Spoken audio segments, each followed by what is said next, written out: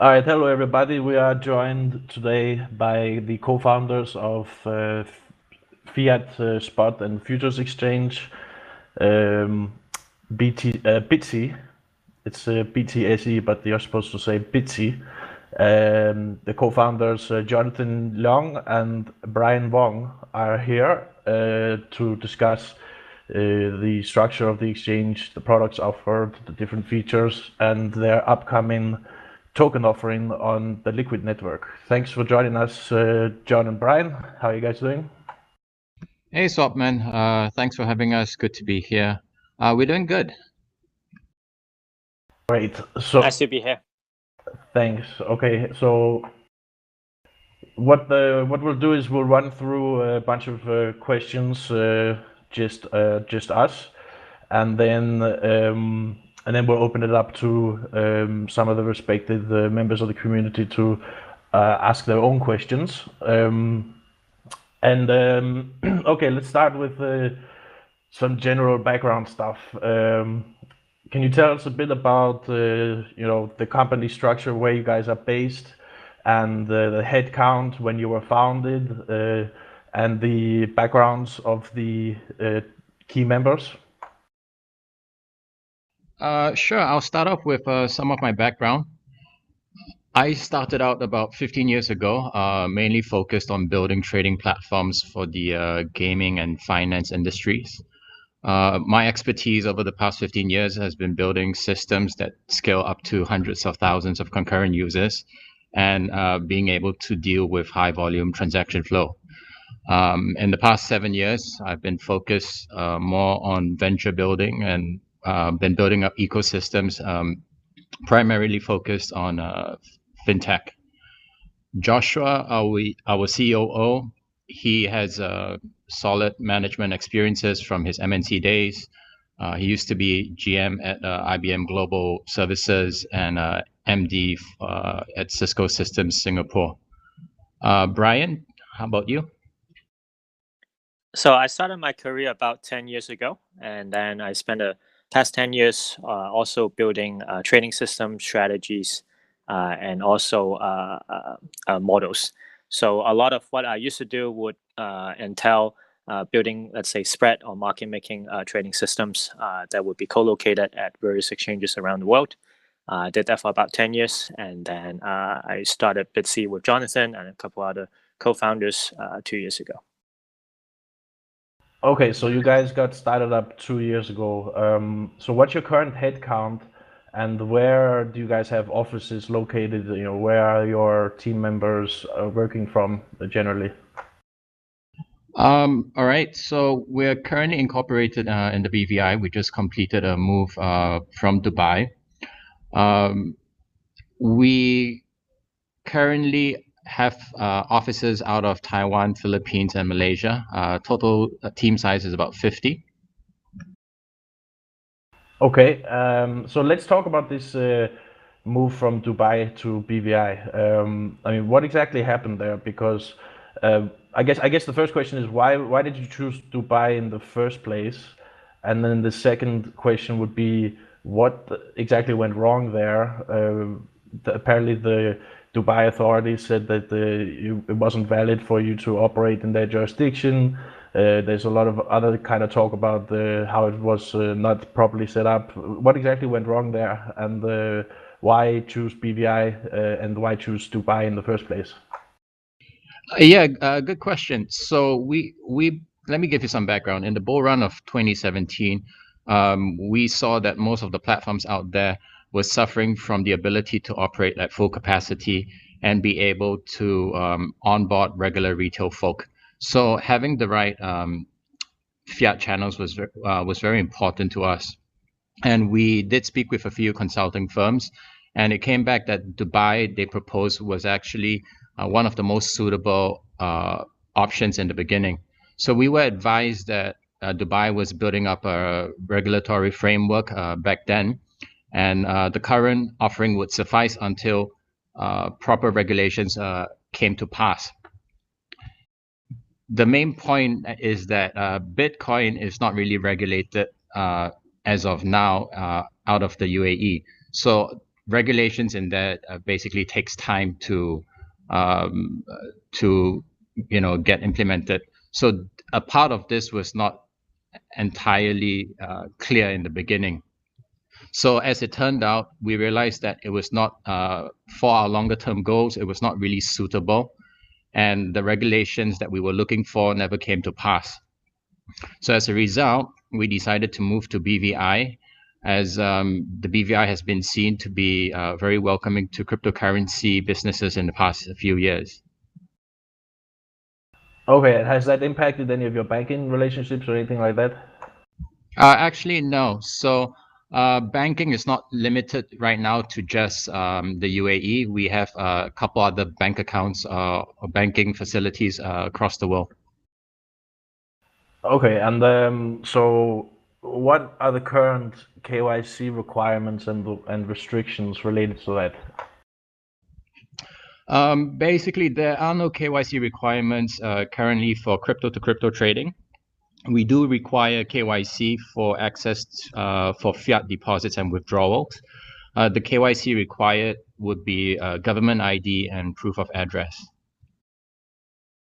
And what restrictions do you have on users' jurisdiction, where they are based geographically? Who can sign up, who's not allowed to sign up, etc.? At this time, we do not serve US residents as well as people coming from sanctioned countries. Okay, let's talk a bit about the tech stack that you guys are running. You mentioned before that you've built systems that can handle hundreds of thousands of concurrent users and lots of flow. A lot of users here have been frustrated by BitMEX's performance, for example, where orders get rejected all the time and there's a lot of load problems there. Some people also have problems with Deribit on that side of things. Could you describe what tech stack you're using to run the engine, and whether you're using microservices and other sort of ways to ensure that we don't experience the sort of issues we've had with other exchanges? Yeah, so most of our major core components are actually built off of Java. A lot of components were actually built from scratch. So we took a very different approach rather than using open source solutions out there. It ended up with us creating our own message queue, order routing nodes, matching engine, and also data replication and cluster management. So the result of that is basically we were able to achieve very efficient performance with this design. We implemented a master-slave design that basically allows for failovers and hot upgrades on the core engine that would only suffer 100 milliseconds to failover. Each cluster is also designed to run an individual market, so that really allows for scaling across multiple markets if needed. And most importantly, what's different is that the way the engine is designed is in a very efficient way of how the data structures are implemented. The main key feature to this is that, yes, everything's in memory. We are able to have easy access to references. And then that basically allows us to access key components very quickly. A typical approach would be someone using an RDBMS to do a matching engine, let's say basing it off MySQL, for example. But using such a generic out-of-box software, it was never built to perform and act as a matching engine. So that introduces a lot of inefficiencies in there. And also then, of course, you then suffer from network transmissions that you have to keep sending data and messages back and forth. So customization of this and all the major components allow us to then devise a way for our own proprietary mechanisms to ensure data consistency and high fault tolerance. Okay, that sounds good. Can you give us some specific benchmarks to indicate how many orders you can process and how fast you can margin or anything like that? So what people generally measure is transactions per second, but for us, we feel that that isn't an accurate measure. What's more important is actually the amount of order requests that you're able to handle. So we measure hours from the time it hits the order routing nodes. It gets processed by the engine. It goes through risk management calculations and does whatever it needs to do, and it gets returned. We are able to do at least 1 million order requests per second. So can you say that again? It's just 1 million orders per second? 1 million order requests per second. Order So you would requests, assume, yeah. yes, you would assume that one order might not transact with another order, but one order could transact with 1,000 orders. Right. Okay. And where are the servers located? And do you use a cloud provider to run them? Majority of our servers are based out of Taiwan. We are fully self-hosted. It gives us the flexibility to customize our hardware and also have full control of our internal network architecture.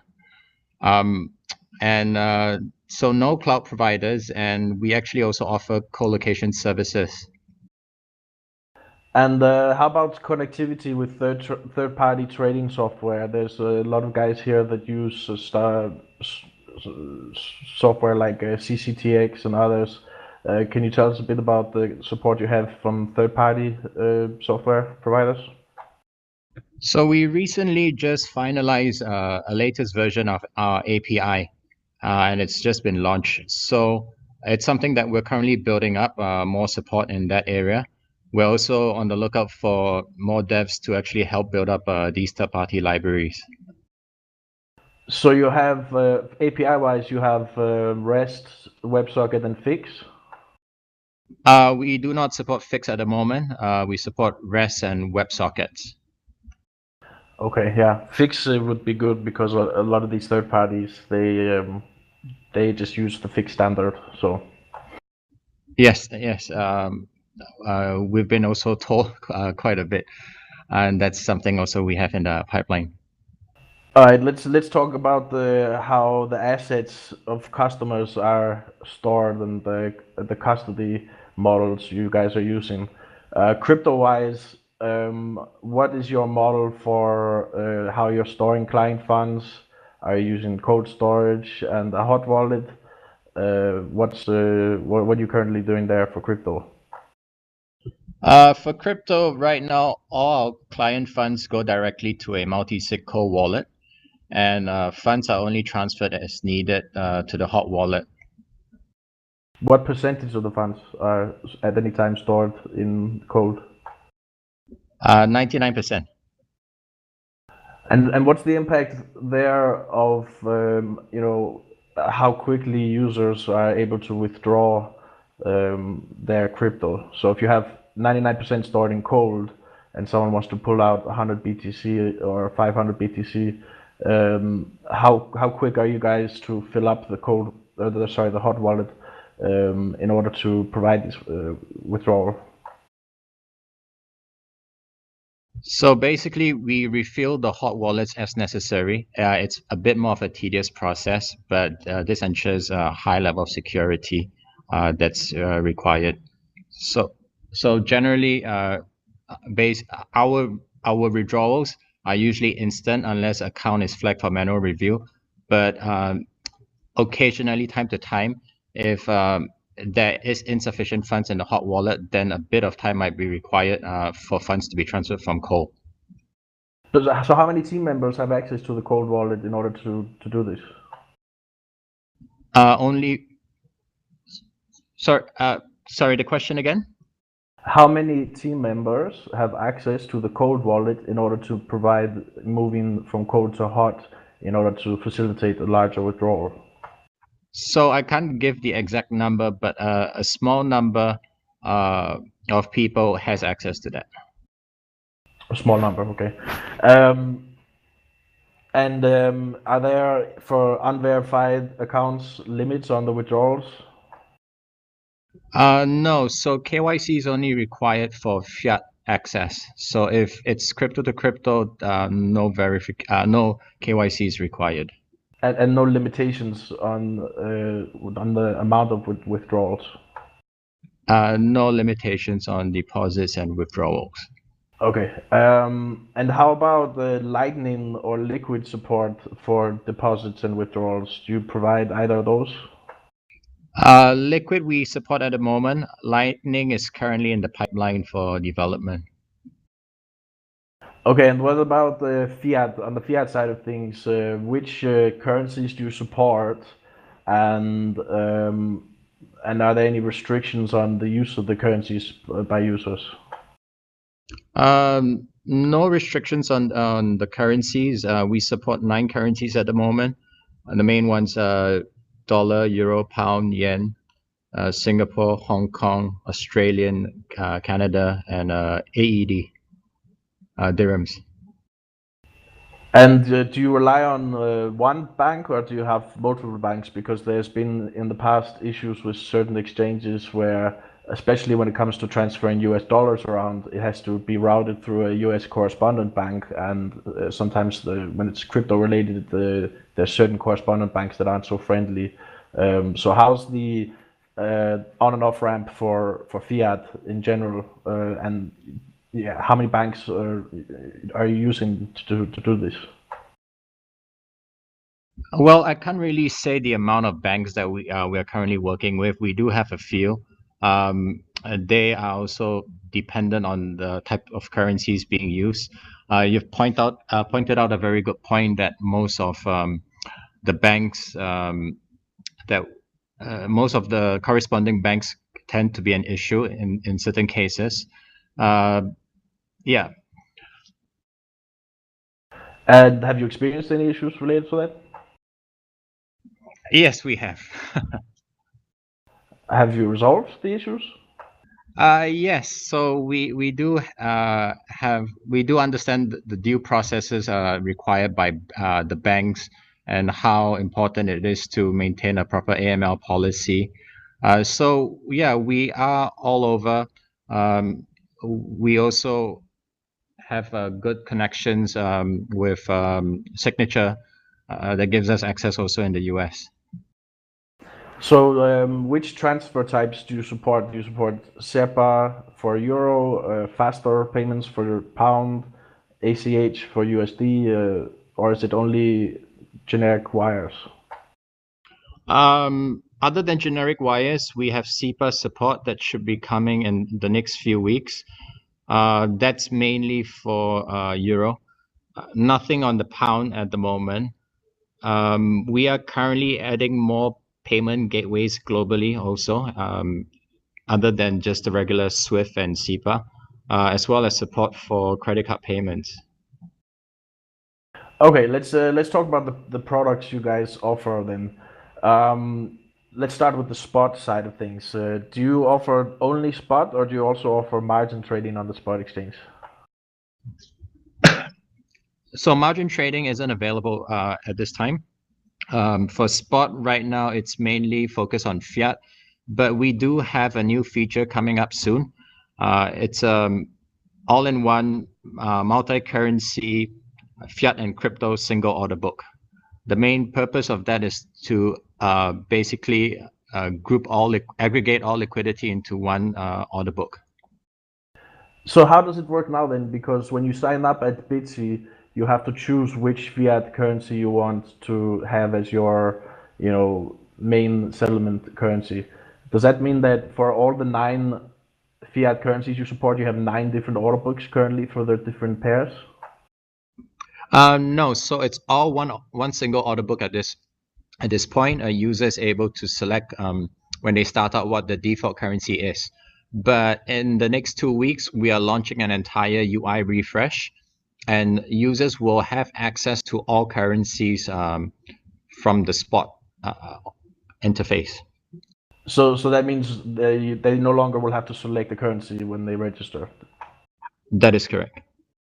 And so what is your current fee structure on the spot side of things?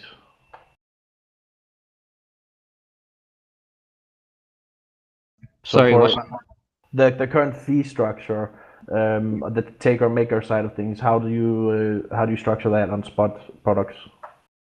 Maker, we're at 5 basis points, and taker 10 basis points at the highest level. And what about the lowest level? Lowest level, this is also before the implementation of the BitC token that's to come. Currently, it's 1 basis point and 2.7 basis points.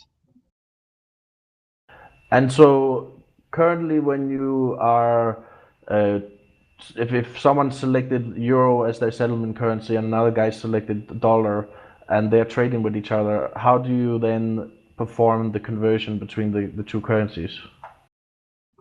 So this is agnostic to the user, but we basically have treasury functions that are connected via API to actually handle the real-time conversions. So you have a back office that's doing the conversions and the clearing. Yes, that is correct. Okay, now let's jump over to the more interesting side of things, the futures product that you guys offer.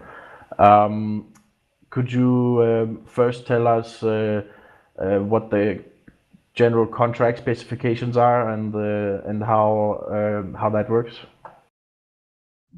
Okay, Brian, do you want to take point on this?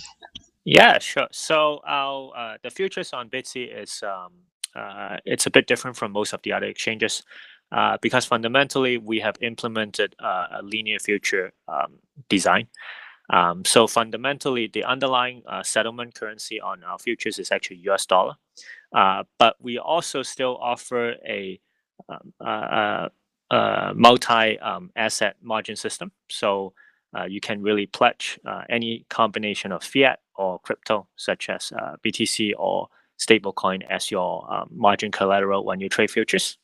And then on the P&L side, you can also choose to settle in any major crypto or fiat. So fundamentally, it's a US dollar settle future, but then you can also choose to settle in BTC. So in other words, you can deposit ETH, Monero, BTC, and USDT, and they all will be able to be used as collateral in a position on any of the contracts. Yes, that's correct. And we also support cross-wallet function too.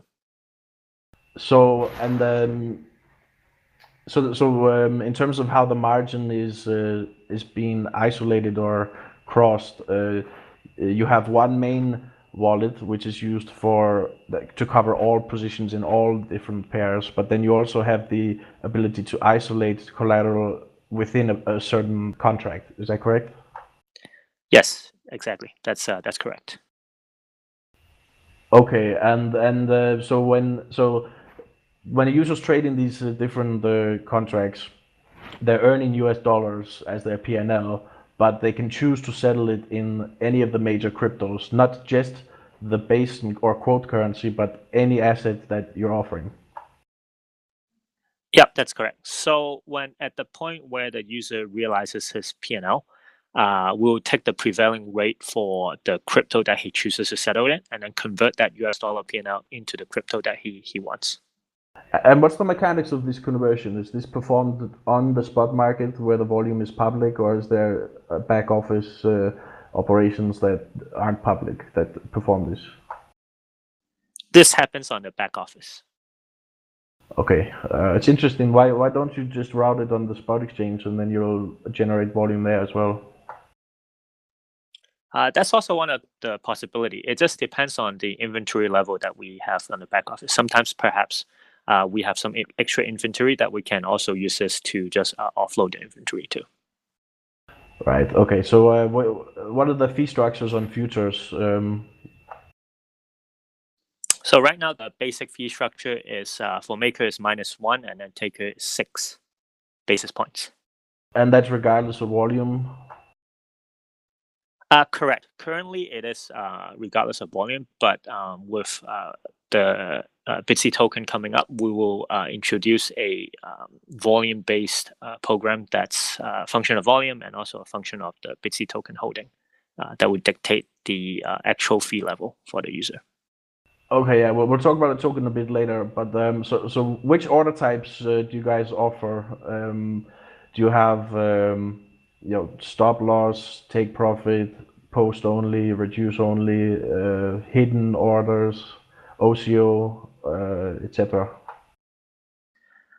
We support most of the major order types, so limit, market, OCO order. We also support trigger orders, trigger take profit and trigger stop loss. We also support a special order type that's unique to BitC. It's what we call an index order type, which is basically you can float a buy or sell order at some percentage point above or below the market. Okay, and what about algorithmic orders? A lot of people like to use Bitfinex's Honeybee's algo structure, where they can sort of perform their own. They can create their own sort of order types. Is there any plan for doing that? Yeah, that's also very interesting to us, and so we are also looking into something like that too. And what are the margin requirements on the futures contracts? Do they vary by the pairs, and do they vary by the size of the position? Are there position limits? Yeah, so it's fairly standard. It depends on the market. So, for example, our Bitcoin markets, including the perpetual and also the regular futures, it's the typical. The baseline is 1% initial margin and 0.5% maintenance margin.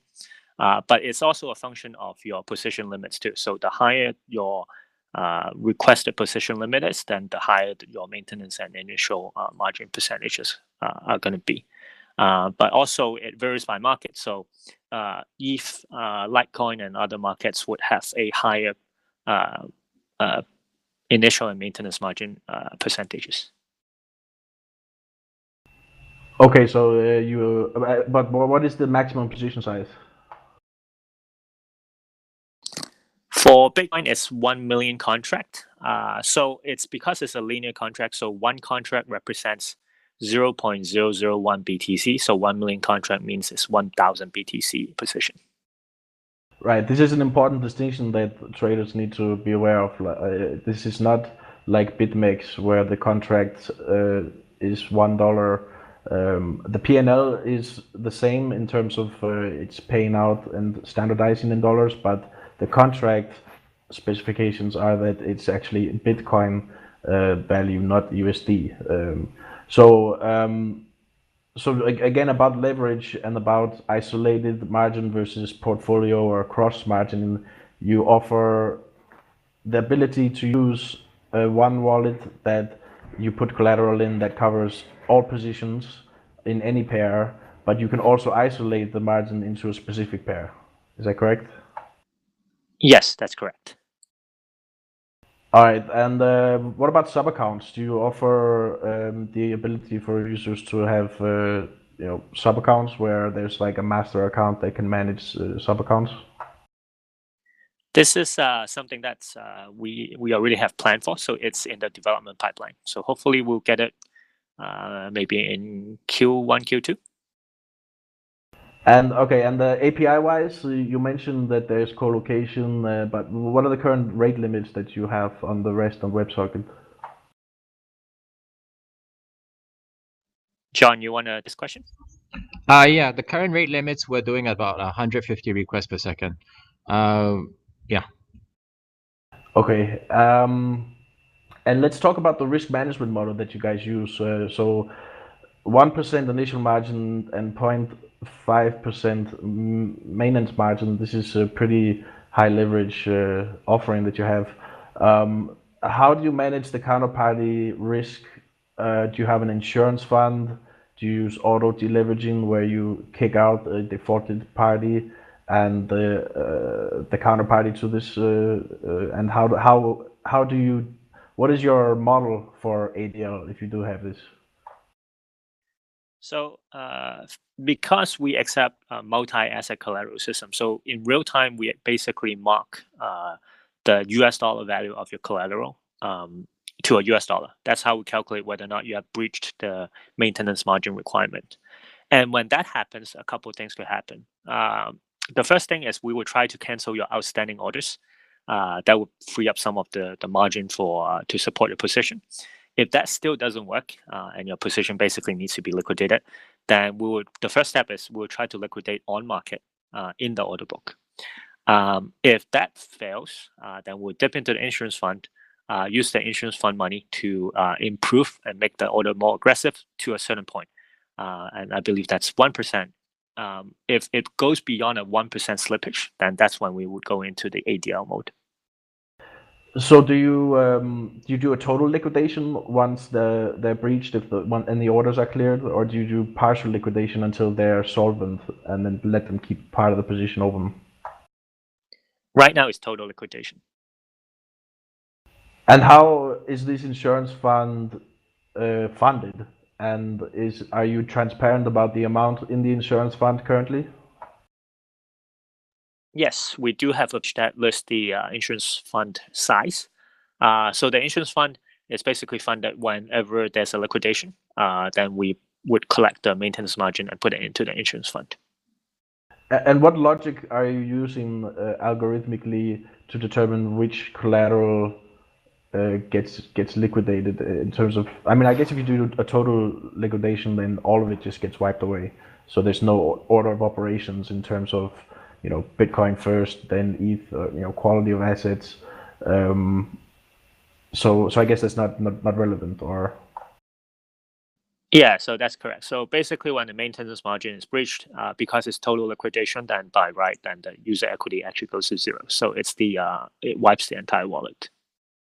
And for the ADL, what is the logic or model that you're using to determine which counterparty gets kicked out of position along with the defaulted trader? It's pretty standard. So we will look at, on the long side and the short side, we basically rank all of the positions, and that's based on a combination of the P&L in percentage terms and also in terms of the leverage of the position. So the basic idea is really we try to ADL positions that are highly levered or positions that are very much in the money. Okay, let's talk about liquidity. Market making wise, how much of the liquidity is provided in-house by you guys, and how much is provided by external actors, and what sort of incentives or market making programs do you have to incentivize liquidity from outside?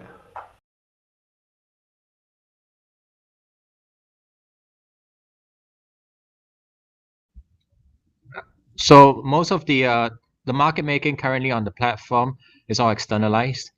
We do offer tailored programs for ones who are interested and want to subscribe to the market making program. Could you describe the market making program and what sort of incentives you offer? It really depends. So when we speak, the guys who come to us usually, it depends on the strategies that they have.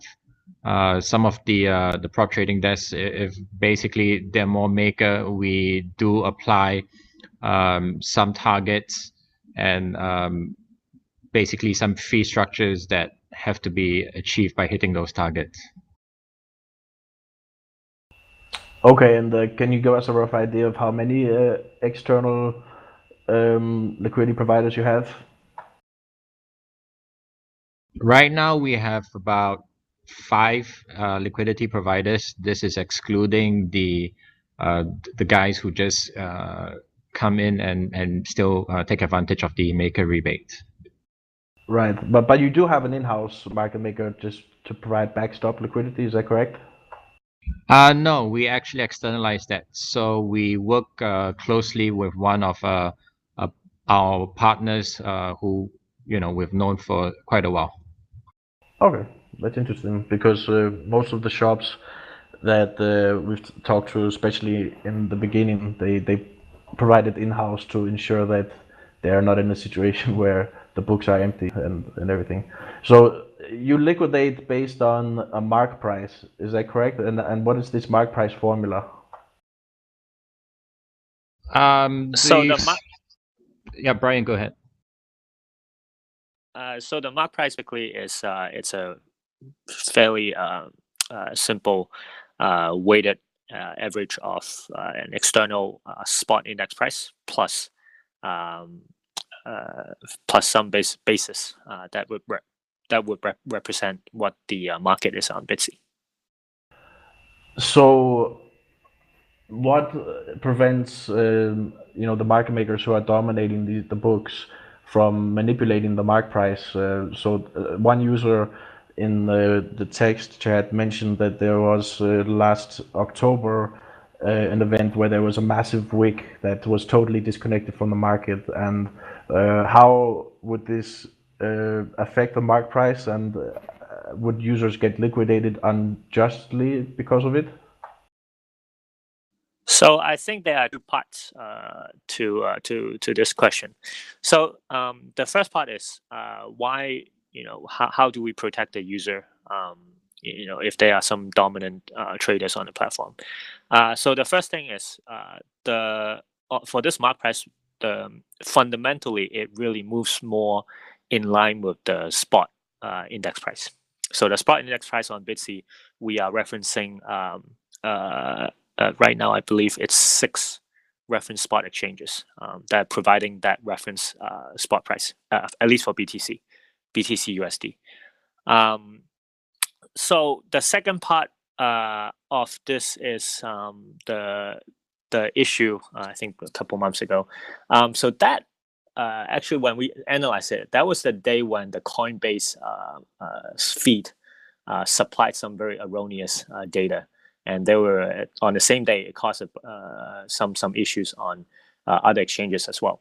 But based on after that day, we have implemented a change where we used to only have 2 reference spot pricing when we look at spot exchange pricing, and then we increased that to 6. So by right, then the new mechanism should be much more stable. And then out of this 6 exchange, we actually drop the highest and the lowest outliers in real time.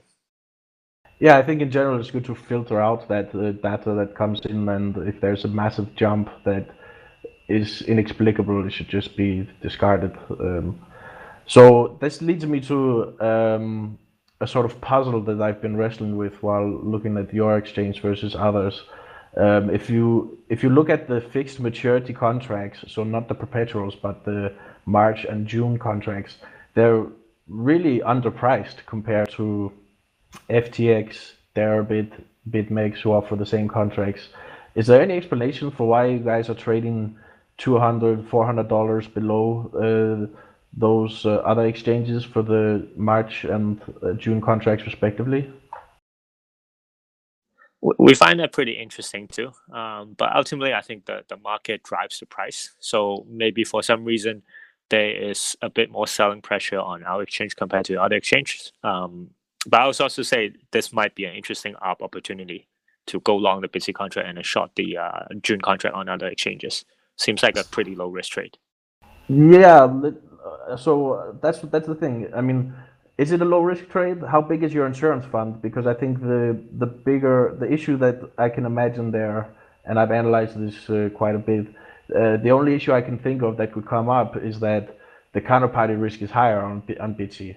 So if I'm putting the trade on FTX, and I short FTX and I long on Bitsy and capture that $400 spread on the June contract, for example, or $200 spread on the March contract, then I might get ADL'd more likely on Bitsy than I would on FTX. And this is all dependent upon the insurance fund size, which protects the user from ADL, and the liquidity. So is there somehow higher counterparty risk on Bitsy that would be explaining this?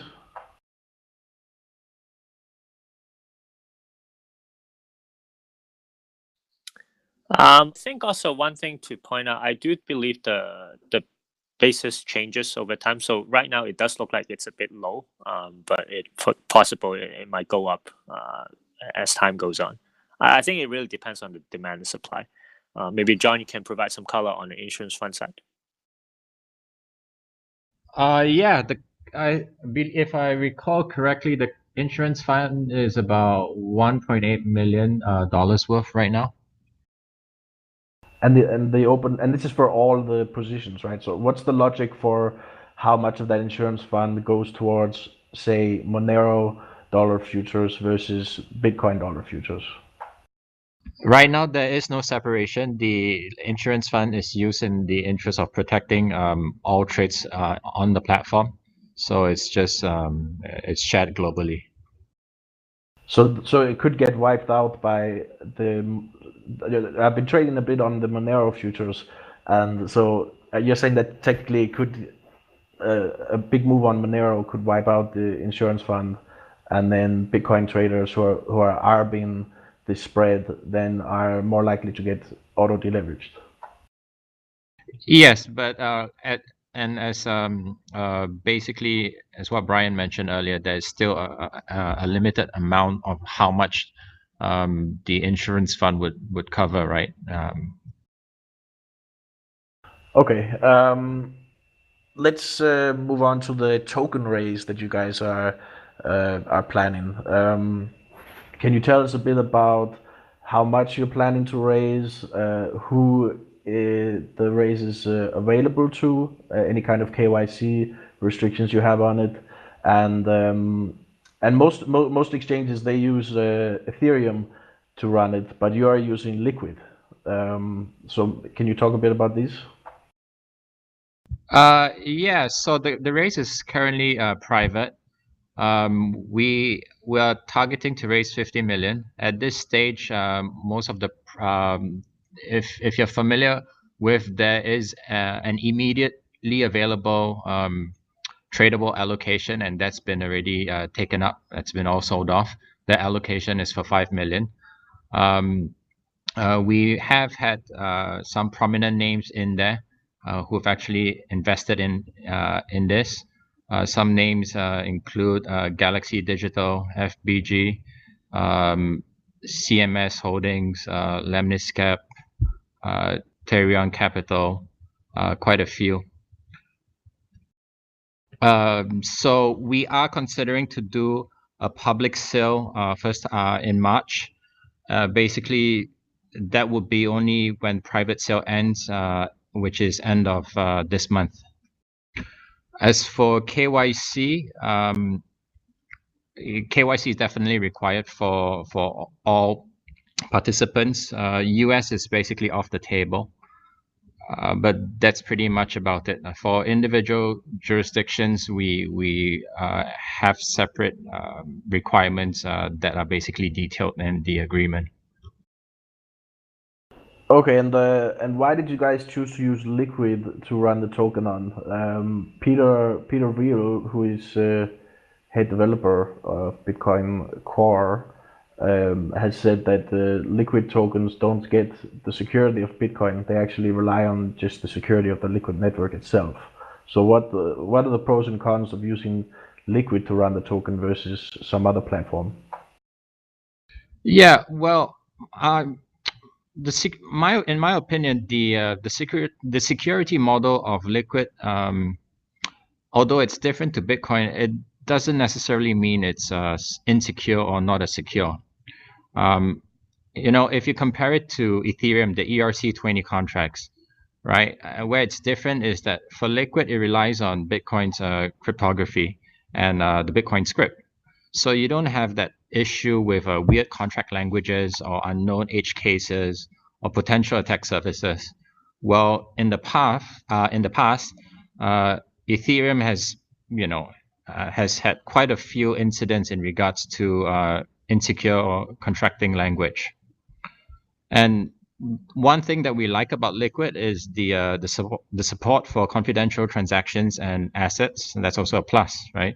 So essentially, the block signer doesn't know what is actually signing. So it basically allows for the token type and the amount to be blinded.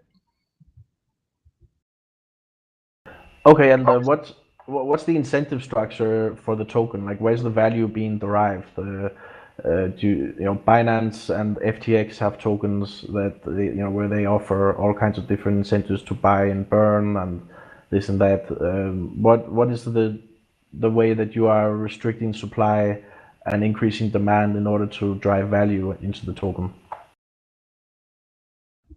Right. So what we see, the token is key to the development of the future of Bitsy's ecosystem. The ecosystem covers not just the exchange, but actually a suite of services that we plan to introduce over time. So,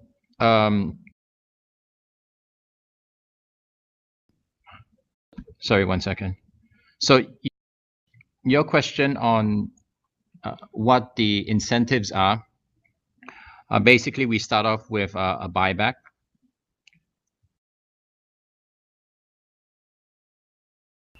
A buyback? How? Excuse me, sorry. We have a buyback that we would use a portion of revenues to constantly buy back and burn tokens until half the supply is basically cut off. The other uses of the token involves it being used as collateral that you can trade in spot and futures markets, fee discounts, potential staking capabilities. More importantly, also token holders would have access to special programs like the Pro Trader program that we plan to introduce, access to some selective campaigns, payment for services that would include, say, listings, co-location, enhanced data feeds, advanced trading functions, as well as higher limits. We plan down the road, we plan to introduce a debit card. So this is where you could get higher limits on your debit card. You could get rebates. You also enjoy higher referral bonus. Yeah. So in the coming weeks, we will be releasing more information on the site about the benefits of the token. Okay, and so you mentioned referring users. You have a referral program. Like, can you talk about some of the bonus programs you offer for promoting the exchange and the deposit bonus, trading competitions, stuff like that? Yeah, Brian, do you want to take this? Yeah, so let me start with the referral program. So the referral program that we have, I think, is quite unique to Bitsy.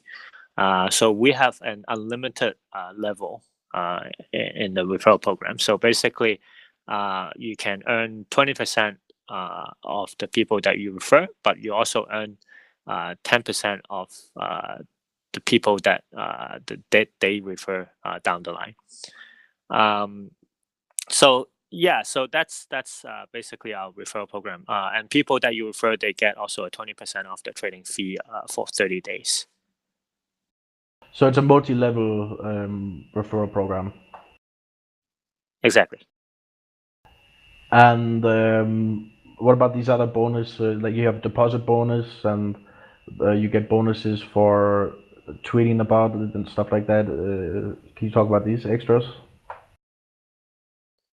Yeah, so we have a retweet bonus for our new users. So if you tweet one of the links that on the Bitsy Twitter profile, then you get a $10 trading capital that you can use to trade. We also have a couple other bonus that are listed on the website in the checklist. And then this is something that we are constantly also adding additional bonus into this list and to make it more attractive for the users. On the trading competition part, we did a trading competition back in November when we launched the main coin index future market with Brave New Coin. And then we will have another trading competition coming up sometime in this month. And then we'll have furthermore trading competitions coming up later. Okay, cool. So finally, my last set of questions regards your plans for the future.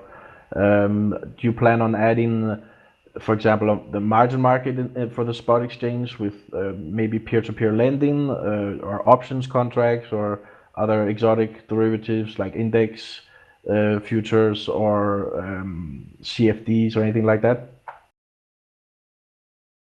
Yeah, I think on the. Go ahead, John. Yes. So currently in the pipeline, we have a couple more interesting things. We have an alt index with Brave New Coin that's coming up. We're looking to introduce more alts to the spot and derivatives market over the next quarter. We are also looking to add crypto-backed trading CFDs. That's something that we hope to be able to deliver first half of this year, as well as a debit card that can be funded in both crypto and fiat. Sounds good, especially the CFD side of things. I think it would be interesting to have a place where you can trade all the other, like, currencies using crypto and maybe even S&P and stuff like that. So Flipper, you want to ask the couple of questions you had, and then we'll open up to everybody else? Or should I ask them for? Okay, mic disabled. So Flipper is asking that he keeps hearing about this one combined order book with any asset as collateral, which is unique amongst most exchanges. Well, FTX offers multiple collateral as well. I think that's the only other place. Which is, he says, this is interesting. Can you explain in basic terms with respect to risk management and liquidity how this works? So the assets that we hold as collateral, the first thing that I would describe is the haircuts. That's actually where it's slightly different from FTX. So we mark our assets in real time to the market, and we apply a tiered haircut. So, for example, let's say your position is in BTC. We would apply for your first 30 BTC, we would apply a 0.1% haircut. And for the next 60 BTC, we would apply 0.15%. If I recall correctly, I think the haircut on FTX is what, 5% maybe?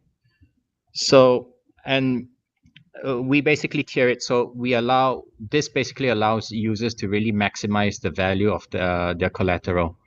And as for the liquidity, we are plugged into quite a few larger OTC desks where we're then able to do real-time asset liquidation as needed. So there was a question on YouTube from G. Lucker. He was asking, are you doing any market making on the exchange? You've mentioned that you have back office operations that handle the collateral and risk management, but are you above and beyond that? Are you doing any market making whatsoever on the exchange yourself? No, we do not do any market making on the platform. That is all externalized. Okay, and Flipper asks, and this is nothing personal against Samson, but he's saying he sees a lot of shilling from Samson Mao at Blockstream. He's saying, is he an advisor, an investor, a paid shill? What is the connection between Samson and Blockstream and Bitsy? And are there other paid influencers or anything like that? No, Samson is not a paid influencer for us. We started out when we met Samson, it was at MCF. And I believe that Samson is just genuinely interested in what Bitsy is able to deliver and what Bitsy is about. Okay, I'll change the talk power so that the guys who have above 50 and can normally speak will be able to ask their questions. Please do it in an organized manner and don't be a fucking troll.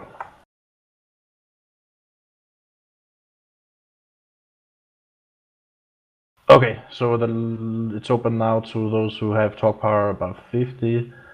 Ask anything. Please don't repeat any of the questions that have already been asked. If you have something novel to add, please jump in now. I just enabled my mic here. I just want to say thanks for coming on, guys. You both spoke really well and very informative, and really appreciate that. Thanks. We're happy to be here and happy to share more with you guys on the platform. Thank you very much. Thanks a lot. So no additional questions? Did I cover everything or what?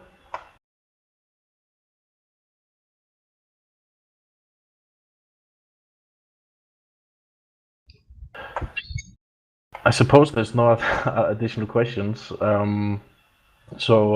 Thanks for coming on, guys, and being open about all the answers to different questions. It seems like a very promising project you guys are involved in.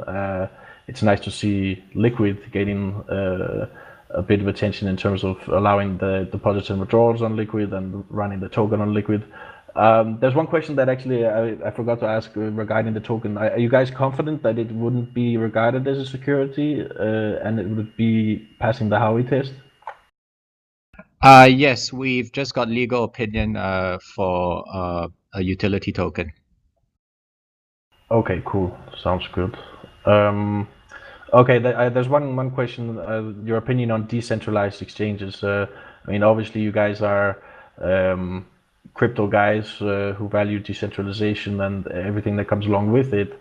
What do you think about decentralized exchanges and whether this is going to damage your ability to compete in the future? I think decentralized exchanges, they serve an entire different crowd and they serve a different purpose of what we're trying to achieve here. What we're trying to build in this space is actually a suite of services that we're able to bring cryptocurrencies into the traditional finance markets that most or financial services that most people are used to having, right? So it serves a different area, and I do think that there's no reason that the two can't, work harmoniously and be synergistic. And are you going to be trading? Are you going to be allowing people to trade STOs, security token offerings? There's a lot of people talking about that. No plans at this point, as it's under a separate regulatory framework. From time to time, we will be reviewing what makes the most sense, and then we'll take it from there. What about the Bcash and the Bcash Satoshi Vision? Are you going to allow people to short these on futures, or you don't want to support them? Unlikely for now, but as an exchange, we tend to remain unbiased. But at this point, we have no plans for that. And what is what sort of criteria do you use for what assets would be added and which would not be added? So Monero's on there, but EOS isn't, for example. Tron isn't. What criteria do you use for which pairs would be added to either the spot or futures side of things? So it comes down to the demand, the community, partnerships. We do factor in quite a few things. A lot of, so as I mentioned earlier, we plan to introduce more alts, which you guys will be seeing over the next quarter. It's just that, prior to all of this, we've been very backed up, ensuring the platform is, it's very reliable, it's secure, it has all the most critical functions there before we look to focus on listing more alts. Okay, cool. I think that covers everything. I don't think there's any more questions. So it's been a good hour. Thanks for coming on and being transparent and interacting with the trading community. There's a lot of exchanges out there that don't have the balls to come out and actually have unscripted, direct questions being fired. So it's we greatly appreciate you guys coming on and wish you the best with the project and the token raise, and hope that you guys make a bigger and bigger dent in the market share of the growing derivatives market in crypto. Appreciate it. You've been a great host. Thanks to you guys for arranging this. Thanks Swapman. Thanks Flipper. Thanks everyone. Look forward to catching up again sometime. Cheers, guys. Thanks a lot, guys. That's been a lot of fun.